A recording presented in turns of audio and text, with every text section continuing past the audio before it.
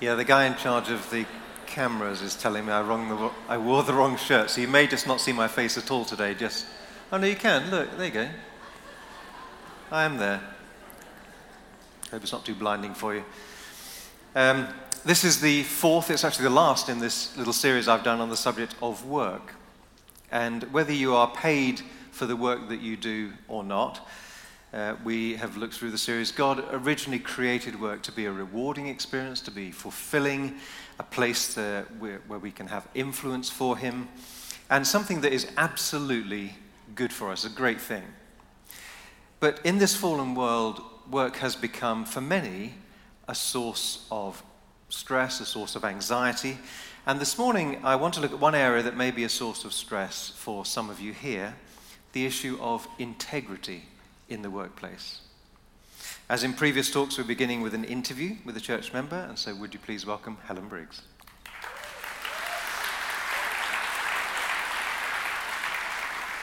Morning. Good morning. Helen, you've run your own business for many years now. Tell us, what do you do? So I have a hair and beauty salon in West Bridgford, and as John says, I've run it for quite a few years, in fact 15, can't believe it's that long. We actually are in Melton Road, which is where Trent Vineyard had its offices. In the exact building? In that building, premises, yeah. So as they moved out, we moved in, and have been there ever since. And actually, it kind of felt a bit like I was doing my own church plant in a sort of strange way. And it's been a real privilege over the last 15 years. I've now got a team, started with just me on my own in the building. We've now got 15 of us, which is a challenge in itself. And we've been there growing and working and trying to do it to God's glory. So what does integrity at work mean to you? So integrity at work for me is the same as integrity in life. Yeah. So I kind of think it's important to be the same in the public as it is in the private. And I suppose when I think about it, it's when I look in the mirror in the morning and I look at this person, it makes me emotional. I try and be as honest and as fair as I can, and try and live with as an audience of one. You know, I remember years ago listening to, I think it was Todd Hunter, talk about that. And so for me, it is about living with an audience of one and trying to be honest to that and fair in my business. I imagine you've faced challenges to integrity, as we all have in the workplace. What sort of things have you faced, and how do you deal with that? Oh, lots of things. So one of the things is how we deal with complaints. We don't get many, thankfully, but I'm sure you've all been in a situation yourselves where you've had a complaint, you've made a complaint, and how you're dealt with in that situation is really important. You know, you can be fobbed off and feel like you're not important, and so, you know, we try to deal with those things in a way that is honourable and give people their dignity. But I guess really in my business, I've got three areas of challenge when it comes to integrity. My staff, or my team, my clients, and the way I run the business, so the financial side of things, I guess. So when it comes to my clients, of whom I know some are in the building, and so thank you, we love you, keep coming, we'd be nothing without you. That makes me emotional as well. So the way we deal with them, we have the privilege of listening to a lot of people, and you know, we try and break that stereotype of, you know, hairdressers doing that. Oh, are you going on holiday? And we're called the Real Salon, and that's for a reason, because we have real conversations. Clients unfold a lot of their life to us, and that's a privilege. And how we deal with that information is important. And so, especially when it comes to, you know, people who know each other and they tell you things about each other, or family members, you know, we have generations, children and parents and grandparents, and dealing with that. So we have kind of a bit of a policy that is what's said in the chair stays in the chair. And, only this week, I've been thinking about this for a couple of weeks, and I overheard one of the team say to her clients, well, what's said in the chair stays in the chair. And I was like, oh, wow, it happens, that is true, because they've picked that up from the way we do things. Yeah. So that's the way we try and handle our clients, and we don't always get it right.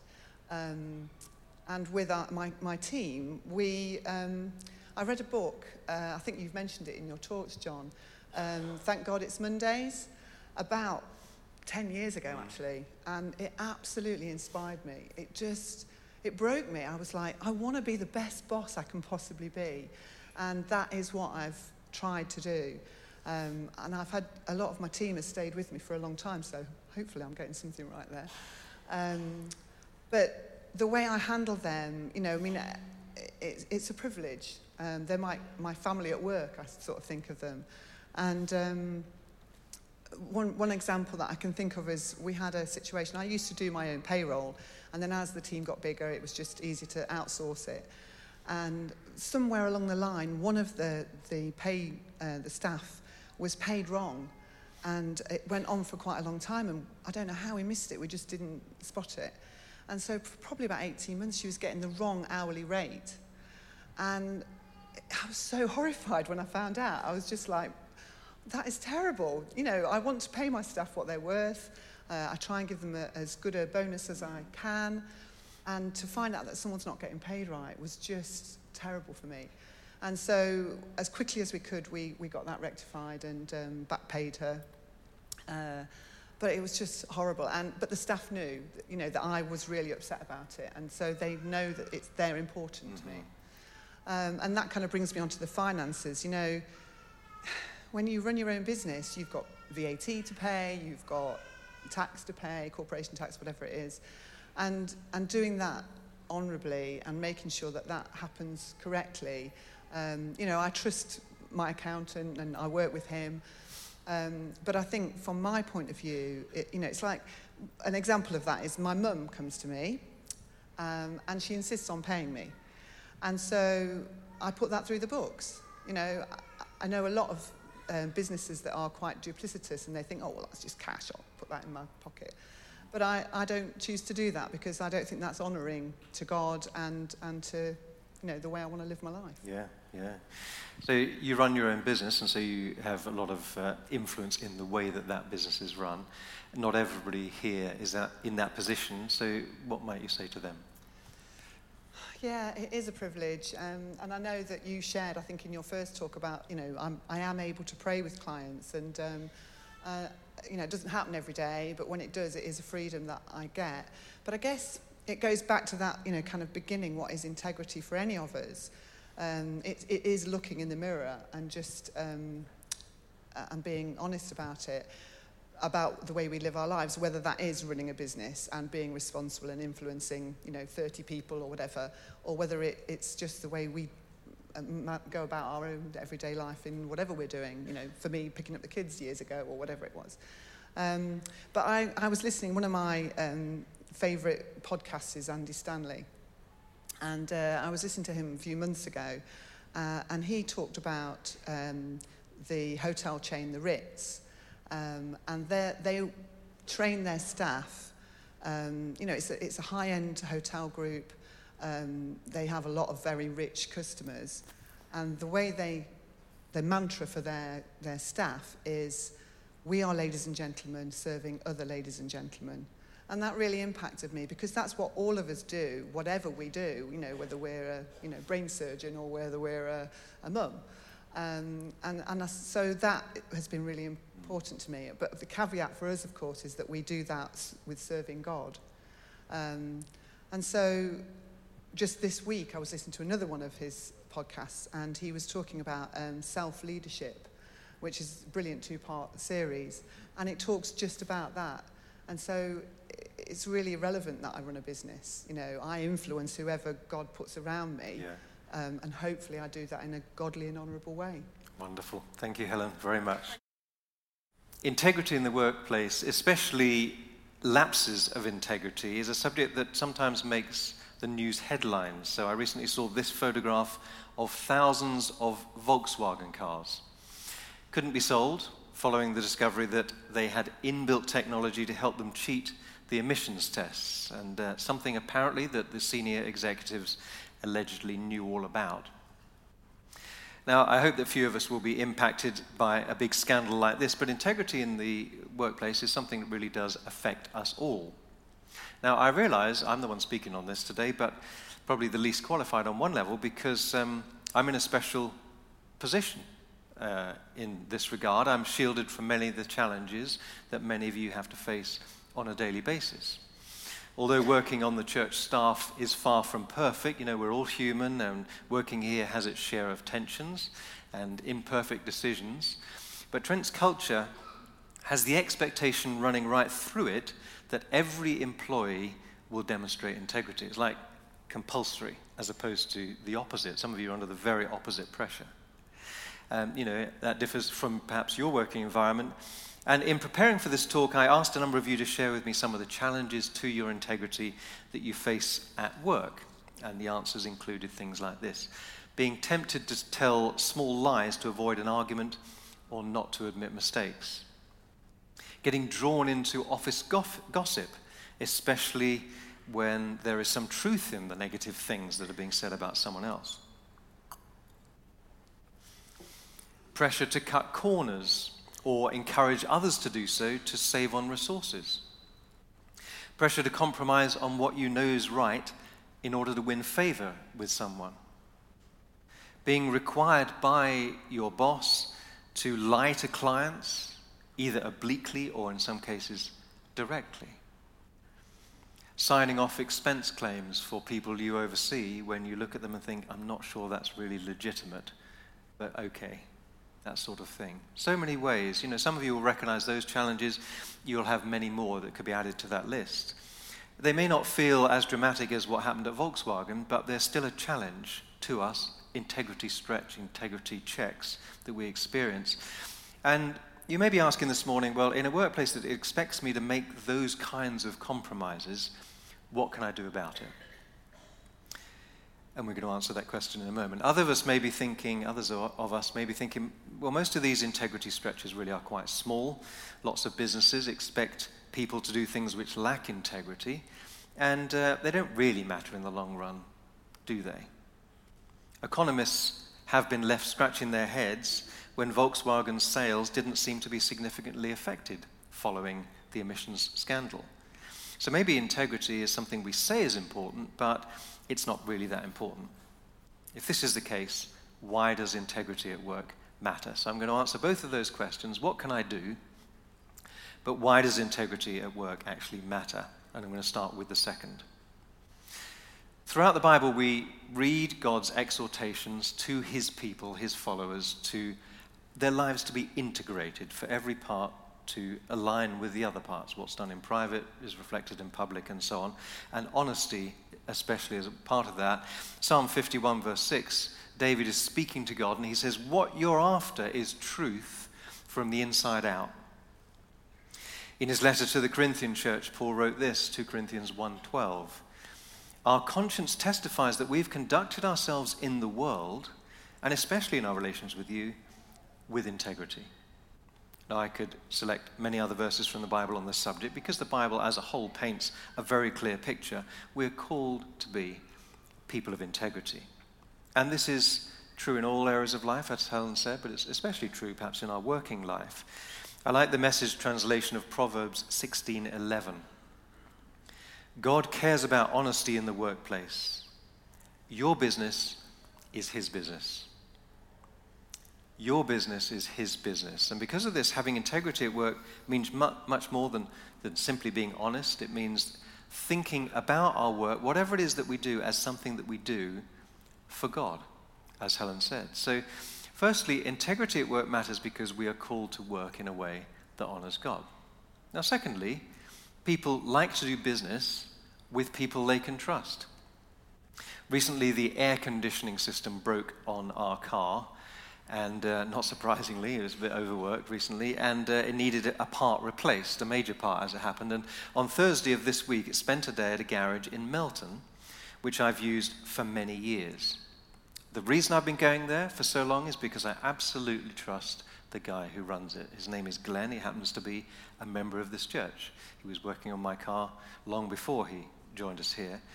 And if he tells me something needs doing, needs replacing, needs fixing, I just readily say, okay, because I know he's honest.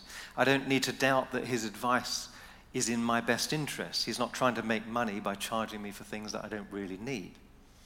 And I've had more than one experience when we lived in London of mechanics. I used to be my own mechanic. My dad fixed all his cars and I grew up doing the same. And so I knew basically some stuff, but I, because of limitations of time, would pay someone to do it. But I would sometimes see what hadn't been done or what shouldn't have been done. And mechanics making mistakes and charging me for them. Replacing an expensive part which wasn't necessary. It was the wrong part, and I told them so before they replaced it. And then flat out lying about what work they had done when they quite evidently hadn't done it. And as you can imagine, I never went back to those places. Trust is so important in building a business. Businesses can fail when they break the trust of their customers. So it's remarkable, really, that Volkswagen recovered from that scandal so fast, but there are many examples of companies that never recover from a real breach in integrity. So, for instance, the accounting firm Arthur Andersen was founded in 1913, and Arthur himself, Andersen, was a man of integrity. His motto was, think straight, talk straight. By 2002, Andersens were one of the big 5 worldwide accounting firms, turning over $9 billion a year with 85,000 staff. But somewhere along the line, they had drifted from their founders' standards. And that firm, Andersen, acted as auditors for a fraudulent company you'll have remembered, if you're older as me, called Enron. Word got out that they had been complicit in that fraud, and the firm collapsed virtually overnight. And today their staff has fallen from 85,000 to just 200. Business leaders also agree that integrity is one of the keys to success. A recent survey asked senior executives to rank the human traits that effective leaders need. And the vast majority put integrity at the very top of the list. Integrity is just as important among colleagues. Some years ago, I was in a supermarket local to me, and I was choosing which wine to buy, and I overheard part of a conversation between 2 of the staff about a colleague. And they were saying, if she could do that to them, then exactly she could do it to us. And I'd sadly missed out on hearing the earlier part of the conversation. So I don't know who she was or indeed what she had done. But they were saying, if that's how she behaves towards others, then she can't be trusted to treat us fairly. People want to work with people they can trust. So integrity in the workplace honors God, and people want to work with people who have integrity. Not all of us will be in the position that Helen is in, running her own business. So what can we do if we find ourselves in a job where we're under pressure to do things which stretch our integrity? Or, as one church member asked me recently, we find ourselves being a very small ethical cog in a vast unethical machine. So let's look at 3 options. Firstly, we could stay and do nothing about it, nothing to change it. If we let people at work know we're Christians, which I really would encourage you all to do, so if you're still undercover, let me just encourage you again, perhaps just to lift that head. If you're starting a new job, as I spoke to someone this morning, tomorrow, start with that. Yes, I'm a believer. I'm a Christian. But if they know you're a Christian, it actually ups the stakes a bit, because then you've got to behave a certain way. So if you then compromise, then you'll not only be labeled a hypocrite, but of course you're not going to be representing God well. A young Jewish boy who grew up in Germany in the 19th century greatly admired his father, who brought him up in the Jewish faith, taking the family to the synagogue every week. So that was his religion. And in his teens, the family moved to another town, and suddenly the father announced that they were going to abandon the Jewish faith and they were going to attend the local church. Why? Because the whole community revolves around this church, and it would be better for our business if we flipped, religion. Now that boy was left really disappointed. He was confused, of course, totally let down. This boy's name was Karl Marx, whose influential work rejected religion. It's like, what's the point? Describing it as the opiate of the masses, and quite possibly his father's lapse in integrity was one of the triggers which led to the development, ultimately, of communism. Compromising our integrity at work does not honor God. We need to practice what we preach and live lives that are consistent with what we say we believe. How can we work as though working for the Lord, which we've referred to through the series, if we're working in a way that we know will not please him? So let's reject option 1, okay? So stay and do nothing. 2 more options. Secondly, we could withdraw or leave. Some of you may find yourselves in an environment where there's huge pressure on you to compromise, and you know, actually, when you analyze it, it is toxic to your spiritual well-being. And if that's the case, it might be appropriate to leave. God honors those who honor him. As you think about the risk, what if I go? Ephesians 6, verse 8, Paul writes this: you know that the Lord will reward each one of you for whatever good you do. So if it's a good decision to get out of there, he will reward you. He'll bless you.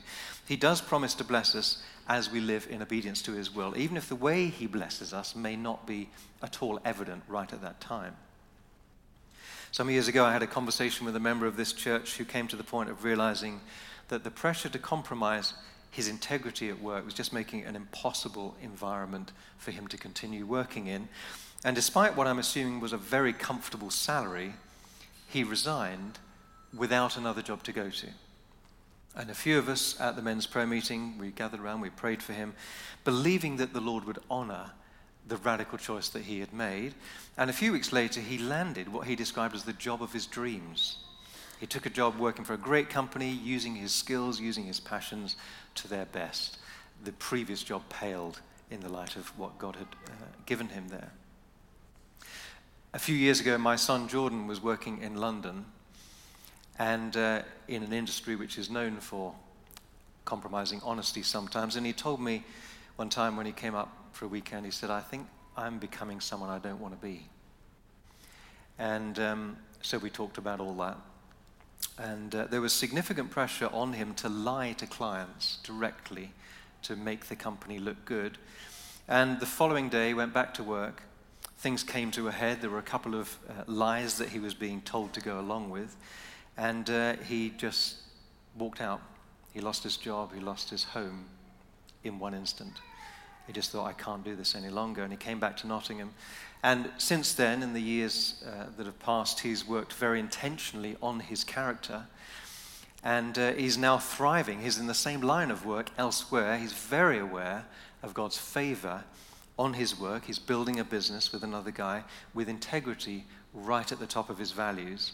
And I'm really proud of him. And I have no doubt that the Lord will bless him for his God-honoring decisions. When we face ethical challenges at work, it is often complex. And as many people as are in this room, that's how many times are multiple, because some of you are facing many different things that are challenging. It may be simple, very naive for me to say, well, just do the right thing, like, choose honesty or choose to do the correct thing. It's not always crystal clear. Some things you've got to weigh up, and it's like, which is the worst, which is the best of 2 bad things that so some of us here, all I'm saying is that you're facing very complex situations. There's no one-size-fits-all solution. And certainly I'm not in this sermon going to be able to do much more than touch on a few small examples, but hope the principles that we talk about here are going to be helpful.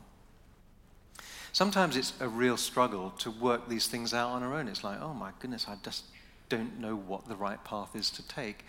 And fortunately, God has given us each other. We have others, Christians, people who also want to walk in integrity, we can go and talk to and just kind of pour your heart out to maybe your small group leader, maybe a friend. And it's very helpful sometimes. I've both been the objective friend in people's lives here, and I've also been the one to go for advice and ask other people, how would you deal with this? They may not have all the answers, but they may be able to help you explore your options from a more objective perspective. The important thing is to be able to live with the decisions you make without betraying what you believe to be the right thing. That can be corrosive to your soul. And if it comes to seriously compromising your integrity, I'm really encouraging you don't. Better to be blacklisted, better to be shunned, lose that job, than to become someone you don't want to become. We can take comfort in knowing that even if it's not immediate, when we do have to make a stand on an issue of integrity, God will honor those who honor him. Now, I hope that most of us will not be in such a position that we have to leave our work in order to maintain our integrity, but I suspect that almost every workplace will have its challenges to our integrity from time to time, and its issues which clash with our values. And so the final option, which I'm hoping is relevant to most of us, would be stay and be distinctive. Last time I spoke, I talked about being an influencer at work, and one of the most profound ways we can do that is by being distinctive in the area of integrity. And there are a whole number of ways in which we can do that. One of the most profound ways is through how we treat those around us. As Helen was saying, ladies and gentlemen, serving ladies and gentlemen, conducting ourselves with honor in our relationships. In his letter to the Ephesian church, Paul says this, Ephesians 6 verse 5, "Slaves, obey your earthly masters with respect, and masters, treat your slaves in the same way." Mutual respect among colleagues, whether they're your overseers or whether you're overseeing someone. No matter where you sit on the organizational or in the organizational hierarchy, whether you feel like you're a big or a small cog, working as though you're working for God includes treating your colleagues well, and doing that whether they're present or not. I'm sure that most of us have experienced colleagues talking about each other, sometimes in very negative ways, and it may be that you decide not to participate in these conversations. That could be a good approach. But there may be times when there's an opportunity actually to engage with it and to stand up for that colleague. Hold on a minute, I'm not sure that's quite fair. I doubt she actually intended to communicate that. Or if you think the point being made really does have some truth in it, it's a valid criticism, you might actually agree there is an issue and encourage them to talk to that person. Talk to them, not about them. Much more healthy. You may even offer to come with them if that would help to broach the subject. Not only is that the right thing to do often and the thing you would like others to do for you, but incidentally, it builds trust, because when someone is criticizing them to you, they can be pretty confident that you'll respond in the same way.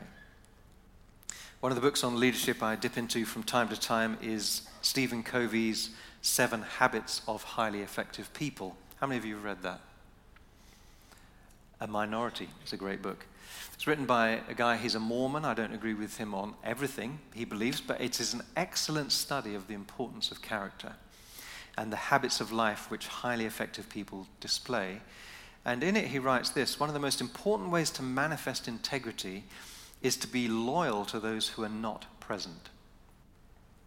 When you defend those who are absent, you retain the trust of those who are present. Another way to be distinctive is to handle situations differently to your colleagues. Helen just mentioned Mark Green, London Institute of Contemporary Christianity, and he gives an illustration of one of the ways, one way of handling a situation. We'll all have come across probably exactly this one, or very similar. Jeanette Taylor, he writes, works as a secretary in a military establishment. The phone rings, it's for her boss. She tells him that so-and-so's on the line, and he says, as do thousands of people all over Britain every day, "Tell him I'm out." Jeanette says, "I can't do that, you're not." There's a pause. She continues, "If I lie for you, you won't know when I'm lying to you." Now, that's a tiny little thing, and you'll have experienced many things like it, but there are some situations where finding creative ways to avoid compromising on your integrity may be helpful. Putting energy into, say, what could I have said? In this instance, for example, maybe rather than refusing to tell the caller your boss is out when he isn't, you could say something like, "I'm sorry, he's not available at the moment." Whether he or she is there or not is really not the issue. He is not available to the caller because he happens to be prioritizing something else. So it's perfectly fair. You've been honest and your boss is happy. So just thinking about the way you might approach something, phrase it or whatever, could be helpful. Now, this is a very straightforward example, probably easily solved, but the reality is it's usually much more complicated than that. There are times also when the system is set up so that doing the right thing is just not fair. It just seems so, because I'm declaring this on my whatever, it's going to, impinge upon me. But yes, maybe we may get penalized for being honest. 34 years ago, in our first year of marriage, I taught at West Notts College, which is in Mansfield.